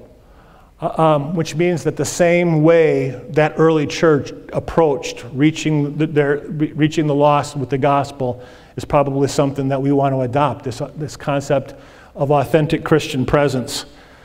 I think this is the 20th century paradigm, which I think we're still hanging on to. It's subconscious. When Kurtnitz talks about culture tomorrow, I don't want to give away too much, but he'll talk about how it can be these subconscious thought habits that we have. The thought was we need to get our church out into our community. So penetrate the community, tell about our church, do mass mailings, do today social media posts, do billboards, put it in the newspaper, put it in the yellow pages when there was such a thing. Get our name into our community, and if people know that we're a good church in our community, the people of our community will wander in, will get some of the neighbors.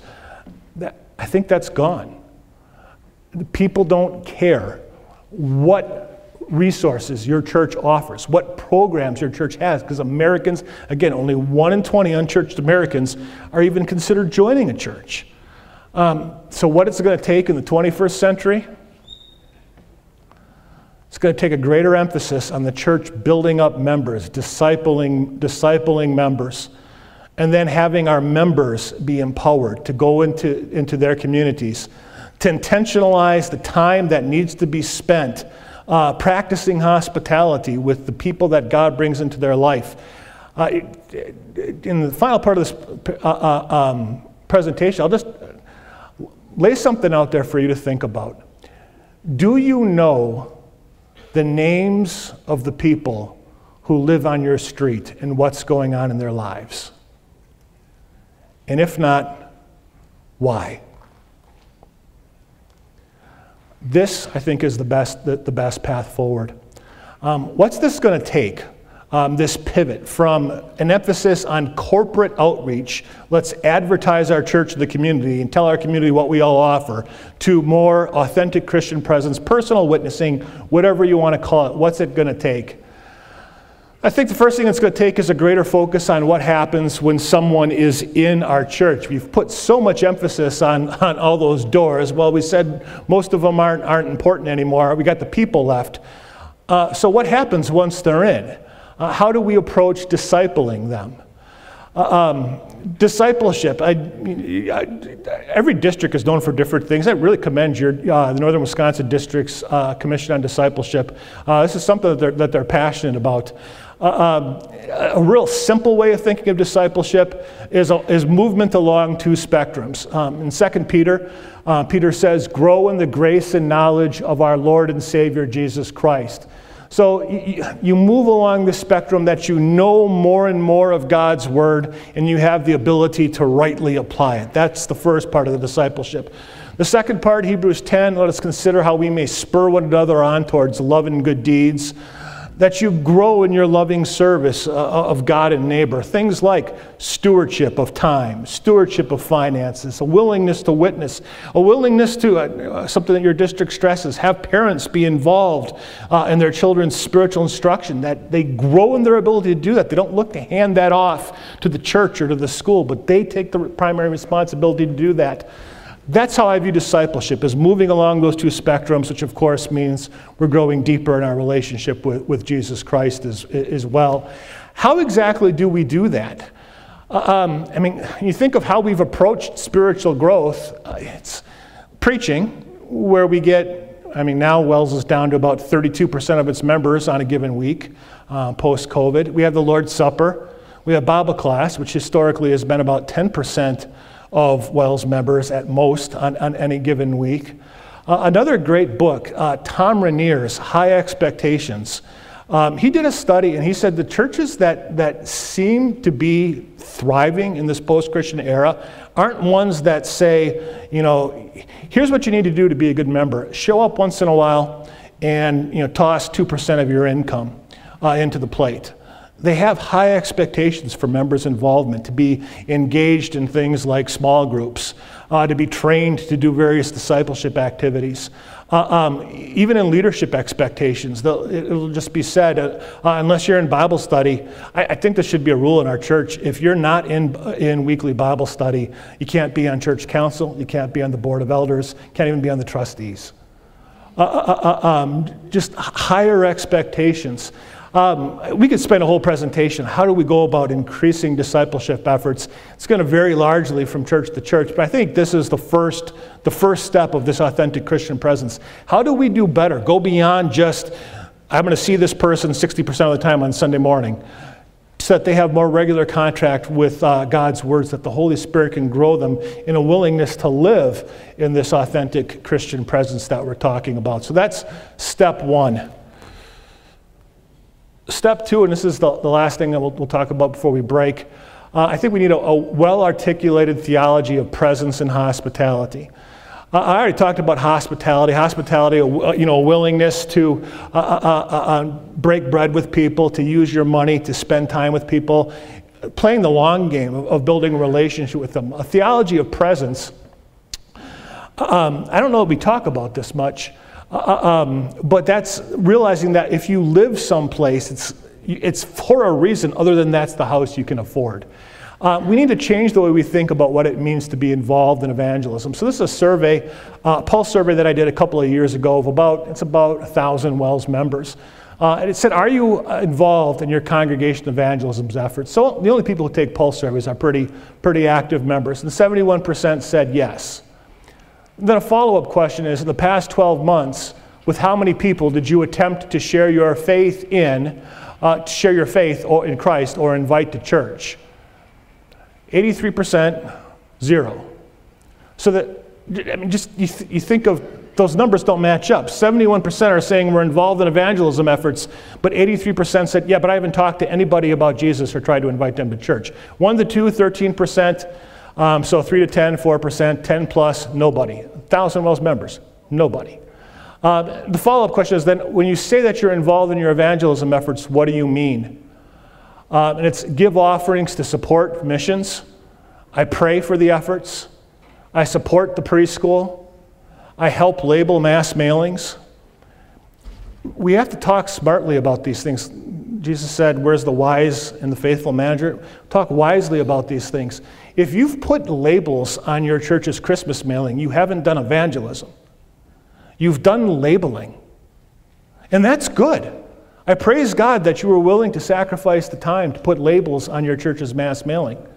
That is not the same thing as getting to know all your neighbors who don't have a church home and inviting them to the Christmas Eve service. A theology of Christian presence. In Acts 17, Scripture says, from one man God made every nation of mankind to live over the entire face of the earth. He determined the appointed times and the boundaries where they would live. He did this so that they would seek God and perhaps reach out to him and find him, though he's not far from each one. So it says that he points the times and boundaries where mankind would live. And that the reason for that is he has this desire that people find him. So you can kind of see the pinpoint there. Let's zoom in a little bit more. Zoom in a little bit more. You can probably read 414 Mandan. There it is, 414 Mandan. That's the house I bought when I accepted the call to become the director of congregational services, and I moved from Charleston to Waukesha. Why did I buy that house? Or why did God put me in that house? You could say, well, it was the house that we could afford. Or it was the house that had the features that we wanted, which it didn't. There was no, the housing market was tight. It was a fixer-upper. But ultimately, what that passage from Acts said is that the reason God put me in that house is because of the people who lived there. I know this is on video, so I'm going to be careful how I talk in case my neighbors would somehow see this. And the person who lives there, and the person who lives there, and the person who lives there. My neighbors know two things about me. They know that I'm a pastor, and they know that if they want to come over and sit on my back porch, I will make them a brandy old-fashioned the size of their head. It's maybe not good that those two things are linked together. But it's allowed me to have conversations. And I am not an extroverted guy. The initial conversations with these people were all through my wife or just me being out in us. But we intentionalize getting into these people's lives. There's two houses there. Those are, one's for sale, one's someone just moved in, so I don't know who lives there, but I will. This is authentic Christian presence. Where we just take the opportunities that God has given us to meet the people that He's plopped right down next to us and find out where they're at in their spiritual lives and share the hope that we have. So we need to articulate this, to pivot on the way we think about evangelism from being I'm not against mass mailings or Facebook ads, but this authentic theology of presence. Members, get to know who your neighbors are and get to know what's going on in their life. And that's going to take time. It's going to cost money. It's worth it. And I think this is what Christ has called us to do. That is a good time to break. Good afternoon, brothers. So continuing on what it would take to better achieve what we call this authentic Christian presence, more personal witnessing among us. So the first thing was just an intense focus on discipleship. What we can do to better build up our members. The second thing is this theology of presence and hospitality, that we just think of who it is that's moved in next door to us. Doesn't make a difference what their race is. It doesn't make a difference what their sexual orientation is. I don't care who they voted for in the last election. The Lord put me next to them, and I'm going to try and befriend them so that over time, this is, I want to stress, a long game. It's not like the first time you have them over, you now ask them, if you were to die tonight, where, do you know where you'd be? Not that that's necessarily wrong. The opportunity might come up, but that you're willing to cultivate a relationship with these people over time with hospitality. Earlier, I played a video from Life Church that was just kind of critical of using that programmatic type of approach to whether it was worship or different types of church programs to try and reach the lost. It's interesting, the evangelicals have taken a hard pivot on how they're trying to reach the unchurched and the lost in America right now, and it is all about this. Hospitality and evangelism. I want to share just about a 6-minute clip of different evangelicals talking about how they're trying to approach evangelism in their church.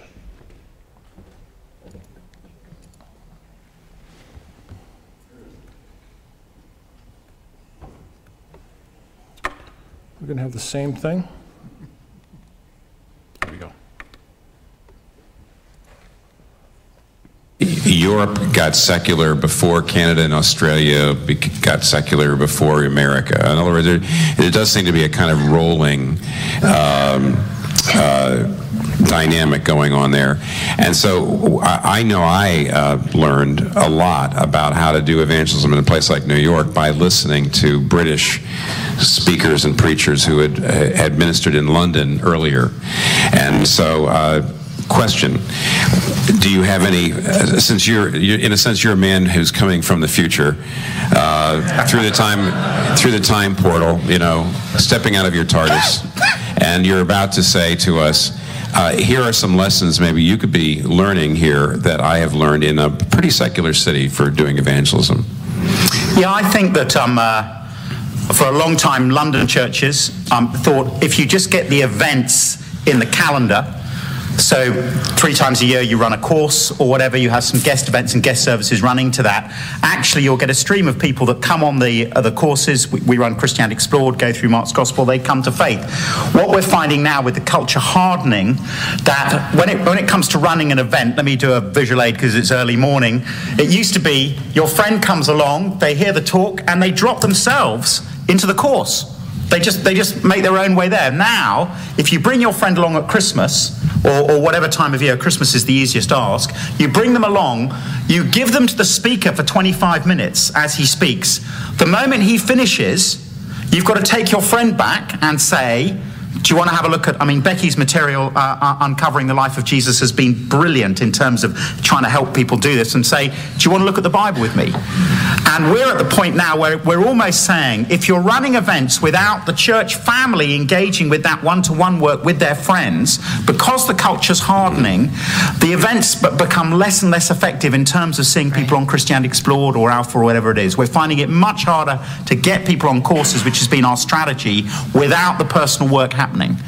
So, and I think the reason for that is, what Christians believe is becoming more and more unpleasant to the culture. We believe Jesus is the only way to God. We believe there is a judgment to come. We believe there is a place called hell, and that's why Christ had to die. And therefore, you've got to get people who are good at the one-to-one stuff or the one-to-two stuff, articulating that before their friends will find their way onto courses. So I think that's the change. You know, it's the pen illustration. They used to come and drop themselves on. I mean, when Billy Graham came to Haringey 1954-55, 40,000 people went forward at Haringey, but 90% of them were churchgoers. Yeah, right. Now, we're so much further away, there needs to be far more relational stuff and the ability to say, okay, let's look at the Bible together, personally, privately, and then they'll find their way onto a course or whatever it is and into church life. So I think it's the mobilization of the church family in terms of one-to-one, which is huge. And the problem with that is people think it's the pastor's job to do that one-to-one stuff or one-to-two stuff. Right. I think a way to think about evangelism, again, is to go back to the first century, second century, as we watch the church in the margins, that the early church was known for their hospitality. Like they were known for greeting everyone. So we want to be a people that show kindness, that operate in such a way that everyone who stands in front of us feels like they're seen and understood as a human being. So that means everyone from the grocery stores that we shop at, to the places we get our coffee, to the people that fix our cars, to our coworkers, to our friends, we want to greet everyone we see. We want to see them as human beings made in the image of God. And then we want to make dinner a priority. Like dinner for the Christian should be that place where we welcome outsiders, where we're serious about gathering and knowing one another deeply, and then spiritual conversations giving birth in that space of calling people to consider the beauty of Jesus Christ, and serving at the dinner table becomes this kind of picture of another reality than the one that most people are living. And so, man, we want to greet all of those we see. We want to make dinner a priority. We want to show hospitality to the outsider in particular. So we want to grow our circles to...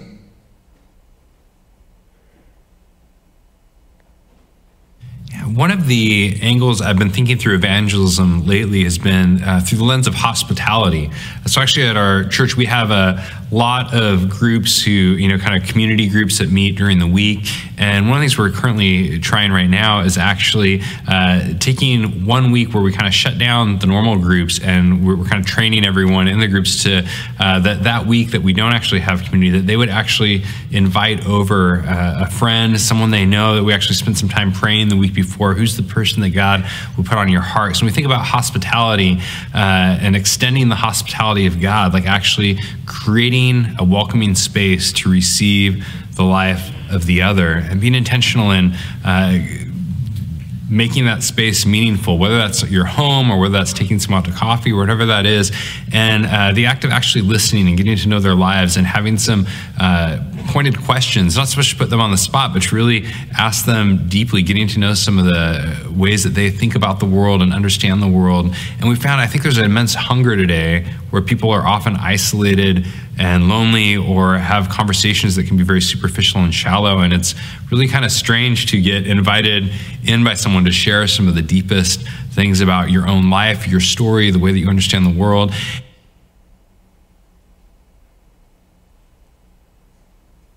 So I could go to a dinner party at one woman's house, and it's a beautiful table that is set, and we have a really great time. There's been great care given to how the meal is presented, and it could be entertaining. But I could go to another woman's house and have basically the same meal, and it would be hospitality. You can't always tell them apart on the surface because they have to do with our motive. Hospitality is demonstrated when we are asking questions about how to make ourselves lower than others who are there, when we're thinking about how to draw people into conversation, and we're thinking about relationships instead of focusing all of our efforts on creating the perfect environment to make maybe ourselves look good or make ourselves feel like we have measured up to whatever standard's been put out there on Pinterest for us.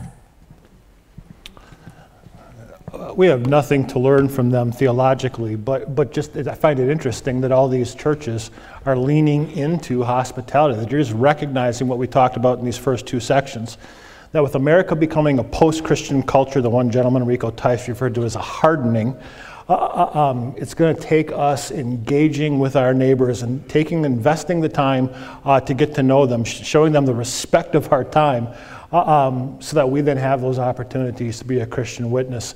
And I think we can do it a lot better than the evangelicals can for reasons I'll get into in just a moment. Just a shameless plug for something coming out of Congregational Services, the Wells Commission on Evangelism. Director Eric Recker is developing a training program for congregations called Entertaining Angels, just about how to practice hospitality evangelism. It just helps members think things through. How do I make this systematic, that we're going to set aside, let's say, 2 days out of the month to have people from our street over for dinner. We're going to play the long game in doing this, helping people understand it doesn't have to be about how great does our house look. You can come over to my house at any time. It doesn't look all that great. Not that great a cook, and that's fine. It's more about us spending time to develop relationships with people. So we said that's the second thing for this authentic Christian presence, a well-articulated theology of presence, that God puts us where we live for a specific reason, and it has to do with the people who are around us. It's another way of talking about the doctrine of the vocation, and then also a theology of hospitality. The third thing we need is, we hear a lot of talk about apologetics, just training about how to talk about the truth of God's Word in a way that's perceived as loving, that doesn't immediately put the person's guard up. It can be a training on what not to talk about first. If I would invite the couple that I mentioned with the life is, or Black Lives Matter, science is science, love is love, I'm not going to bring up politics for a long, long time, even though I know how they vote. I'm just not going to bring that up. First of all, I want them eventually to understand my views of Jesus Christ. Another common example, how do you talk to people wrestling with homosexuality, or obviously the trans movement, the LGBTQ movement is huge. In my early years in Charleston, South Carolina, I would just go straight to Leviticus, and I would show the Bible passages where homosexuality is put right next to child sacrifice. And I would just kind of say, this is how God thinks about it. And that immediately never had a chance to have a discussion with those people again. I was sharing the truth of God's Word. I just don't know that I was rightly dividing law and gospel at that point. It just pivoted over the years, and now I still have opportunities if I'm witnessing with someone who's wrestling with one of those issues. I don't do it in terms of what does Leviticus say. I do it in terms of creator and creation. The illustration that I used once when I saw a guy I was talking to a guy who plays guitar, and he's homosexual. And he asked me what I thought about it, and I said, well, let me ask you this: could you use that guitar to rake the leaves? He's like, well, why would I do that? I'm like, never mind, why could you? And it's like, yeah, I suppose, you got the big body and the long handle, you could rake leaves. I'm like, what would happen to the guitar? It's like, well, it wouldn't do the job as well, and eventually you'd ruin the guitar. I'm like, exactly. Because the person who designed that guitar designed it to make music, not to rake leaves. And so when you ask me about homosexuality, the real question is, are we created by a God, or aren't we? And if we are, did he design us to function a certain way? And if we did, then our thriving, our well-being is going to be tied to us living in alignment with how he designed us to live. And so it's just a different way. I'm ultimately getting to the same point, but hopefully in a way that is a little gentler.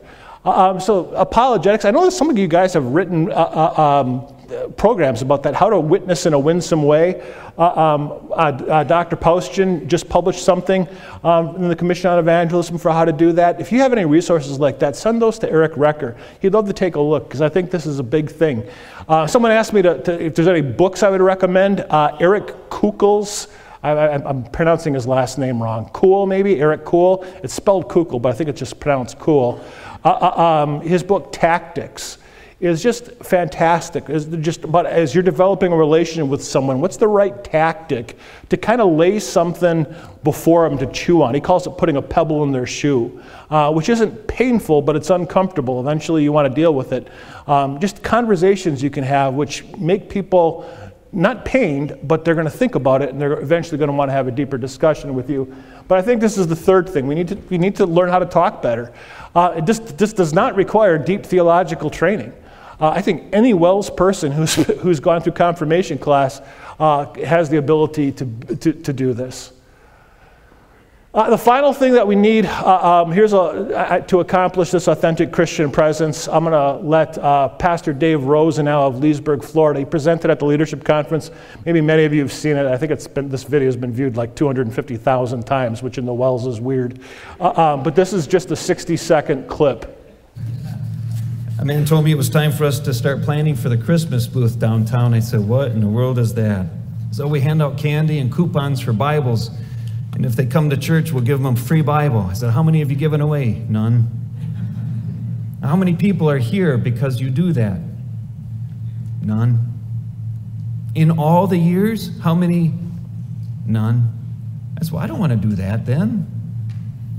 I said, how about we just try 1 year, instead of spending time on that, the two of us, just the two of us, try to go find one person and invite them to come. If one does, we win. We found more than one. And as the Lord brought people in, people said, Pastor, this is great. We need to start some groups. I said, okay, what were you thinking? I said, well, you can do that in the community you live in. And I started to think, I think you just want to do that so that you can get together with people you already know, because it's a lot more comfortable than having to meet your neighbors. Fourth thing we need leadership that's willing to honestly assess ministry tactics. Sometimes people will say, John Heine, he gets consumed with the numbers. I honestly don't care about the numbers of our synod. Whether we're growing, whether we're declining, this is up to the Holy Spirit. Where I am interested in numbers is a metric for, is what I'm doing, is it a good stewardship? And that's exactly what Dave Rosenau was doing there. He's saying, we've done this Christmas thing for years, and we've never had anybody show up in our church. It is poor stewardship. Just the numbers would say it's poor stewardship to keep this going. Let's try something else. The other thing, leadership that keeps people focused on the mission. So as his church grew dramatically, he had people saying, well, let's start up whatever type of group you want to start, ladies group, men's group. And he would say, why would we do that? Just start groups in your neighborhoods. Get together with the people on your block. That's your group. So that you then have the opportunity to try and witness to them and pull them into the church. So this is the fourth thing that's going to come down to leadership. Leadership that's willing to honestly assess ministry tactics, and leadership that keeps people focused on the mission. So what are the four things that this is going to take? Focus on discipling our people, building our people up with the means of grace so that they have the conviction that this is what God has called them to do. It's going to take a well-articulated theology of hospitality and a theology of presence, that you live where you do for a reason. It had nothing to do with it being the house you can afford. That the Spirit puts you there knowing there's people that He's now brought you into the sphere of your influence. It's going to take, what was the third thing? Training and how to talk winsomely about Jesus Christ, just greater focus on apologetics, how to start a spiritual conversation with our neighbors, and then finally leadership, keeping people focused on this mission. So wrapping it all up, you said we had about 2:10, is that correct? So I'm hoping to wrap it up pretty quick, so we have a little time for questions and answers. I work with a lot of churches that will say, Pastor John, they're looking for a silver bullet. We want to, we know that we're facing some challenges. We want to reach our community better. What is the silver bullet? And there isn't one. Again, this is being a numbers guy, kind of a data guy, I could kind of illustrate it. Let me just look at a couple of different churches real quick. I intentionally chose ones that I've worked, that I know, that I'm familiar with. I've talked to their leadership, familiar with what they do. Very different sizes. Here's one from your district. A lot of massive churches with that's a behemoth type of church. I'll tell you why I chose membership from a couple of years ago in a second. So St. Mark's and De Pere, behemoth-sized church. Faith in Sharpsburg, and what you would say is a more contemporary, outside the box in their approach to ministry. Faith in Sharpsburg, very traditional, to the point of you could, some would say even high church in their approach. That is a large church by WELL standards, 505. St. Mark in Leesburg, I just talked about it, their 2015 membership, 240. Boy, you want to talk about a church, these churches, I mean, they have programs, they can offer programs, they're big churches, so you got a school here and other things, you have a preschool here. St. Mark's in Leesburg, nothing. Worship and Bible class, that's it. That is all they do in the way of ministry efforts, a church of 240. Peace in Aiken, a mission that started as in a storefront in the middle of Aiken, South Carolina. Pastor John Boardman there, kind of a blend of traditional contemporary. You want to talk about just style, very different. Size, very different. So then you look at how the Lord has blessed their efforts in the last 5 years. Almost identical. So you say, what's the silver bullet? Well, we need to become more contemporary. Apparently not. We need to be more traditional. Apparently not. We need to start all sorts of groups. Apparently not. We can't reach the lost unless we're a large church. Apparently not. We're too big a church to reach the lost. You need to be smaller and more intimate. Apparently not. I want to be real careful when I bring this up, what I'm not saying. I'm not saying if you just do the right things, it's going to result in statistical or spiritual growth. All growth in God's church is the work of the Holy Spirit. All growth in God's church is the work of the Holy Spirit. Numeric growth, spiritual growth, and the wind blows where it pleases. The Spirit is going to do whatever the Spirit wants to do, but the Spirit does work through His church. He works through the body of Christ. He works through the efforts of believers. So my only point in bringing those things up was that when people look for a silver bullet, it's not out there. When I look at Scripture, and I say, what are the efforts where the Lord seems to accomplish great things? It's in people who had an encounter with their Savior, and they were touched by the message of forgiveness and grace that had been made crystal clear to them through that encounter. And they now had a conviction inside of them that it was their responsibility to share that gift that they themselves that had been given. That conviction is Spirit-wrought. It's the Holy Spirit living them in through the Word. That conviction also can come from leadership, holding the mission of the church before the eyes of the people. But the point that I'm making is that I don't want anybody to walk out of here and think, well, our only chance of reaching into our community would be if we do this thing or this thing or this thing or this thing.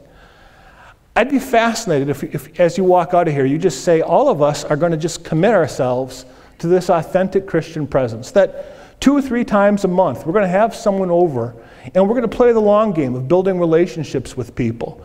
It'd be interesting to see what the Holy Spirit does with that. The wind blows where it pleases. I'm not saying that's going to guarantee statistical growth. The wind blows where it pleases. I'd be fascinated to see if there was less of an emphasis on corporate outreach and more of an emphasis on authentic Christian presence. What happens 2 or 3 years from now? I leave it up to the Spirit, but I'd be really interested. I think this is a huge opportunity for us. If another reputation I get is that sometimes I'm the doom and gloom guy. That is not the case at all. I'm the reality guy. I don't think you can make good decisions in a church body or in a congregation without good information. And so we have to have the information in front of us to be good stewards of the resources that God has put in front of us. But the reality is, I think this is an incredible time specifically for the Lutheran Church. I think the collapse of American Christianity is good for us because it's left this spiritual void that's out there that I think we can, as confessional Lutherans, uniquely fill. Last video clip I'm going to show you, it's only 40 seconds long. It's two 20-second clips of people from contemporary culture, both non-religious, both comedians, Sarah Silverman and Bill Maher. I could have given a half dozen examples of this. But I am hearing in secular culture people use a churchy word. It's one of those types of words which you would say, if you're going to use that in a sermon, you better explain it because no one will know what you're talking about. So the only thing I want you to take from this clip, it's Sarah Silverman and Bill Maher talking about cancel culture, and they're pushing back against it. They think it's gone too far. And listen to the churchy words that they used. See if you can pick up on it.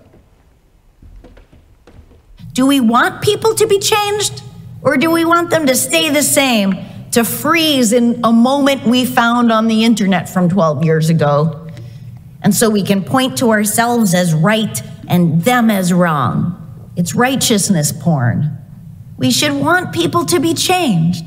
Well, someone has to tell me, why is this guy always in the doghouse with the online hall monitors of righteousness? It is a phenomenon that truly fascinates me, that every couple of years, Matt Damon, one of the most likable guys in Hollywood with impeccable liberal credentials, is again flailing around in cancel culture quicksand.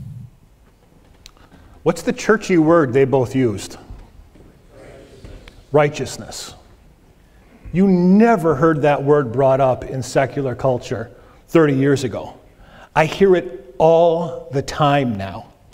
A friend of mine, Pastor John Bauer, serves on a church outside Madison. He serves on a commission on congregational counseling with me. He gave a presentation to another district and convention. If you were smart, you would have invited him.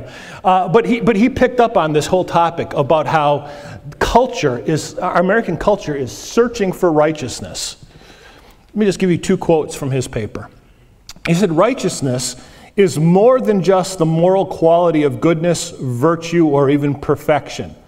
It is the assessment given by someone with the authority to do so that a person possesses that moral quality. Righteousness is not something people can easily confer upon themselves. We seek righteousness from others. When you look at what's happened in American culture in the last 3 years with the wokeness movement, or whatever you want to call it, is not this it? People want someone else to tell them, you're okay. You're right. You're on the right side of history.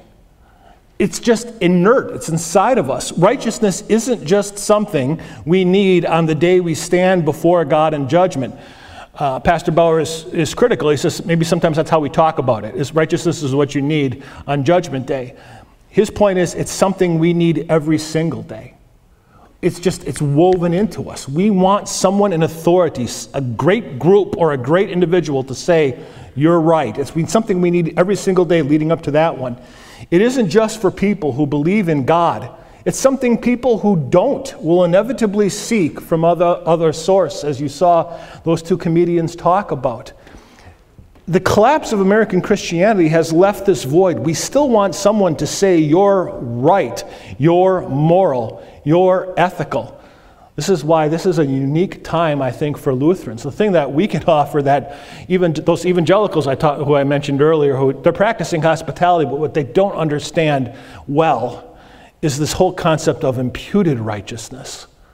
That the only opinion that really matters from the person of authority, from our God, has already been delivered on us.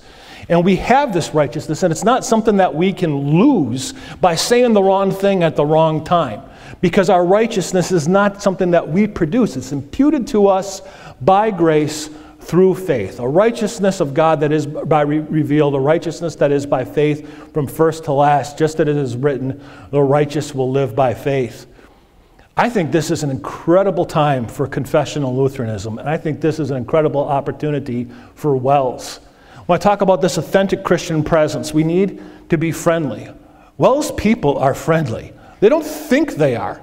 I'll do a consult and I'll visit a church on a weekend. And I'll talk to about on Sunday visit on Saturday and on Sunday talk about how I came to church and I can walk through the church, walk through the entry foyer, the narthex, whatever you want to call it, and no one says hi to me. And I'm like, what do you think the reason is? And they always say, well, we're sorry, we're not real friendly. I'm like, that's not what I saw. I saw a cluster of people over there talking to one another who they hadn't seen for a week. And I saw an extended family over there talking to one another who they hadn't seen for a week. They're incredibly friendly. They were looking forward to visit with their brothers and sisters in Christ. The problem isn't a lack of friendliness, it's a lack of awareness. You just didn't notice that there was a stranger who had entered. And if we can just be more alert, more aware, Welsh people we're plenty friendly to do this authentic Christian presence. And on top of that, we understand this, what America is thirsting for. Someone tell me I'm right. Well, I can tell you that you're right. You're right because of what Jesus Christ did for you 2,000 years ago. So righteousness that no one could ever take away from you. It's given to you through faith. Faith which you're not even responsible for producing, but God produces through his means of grace.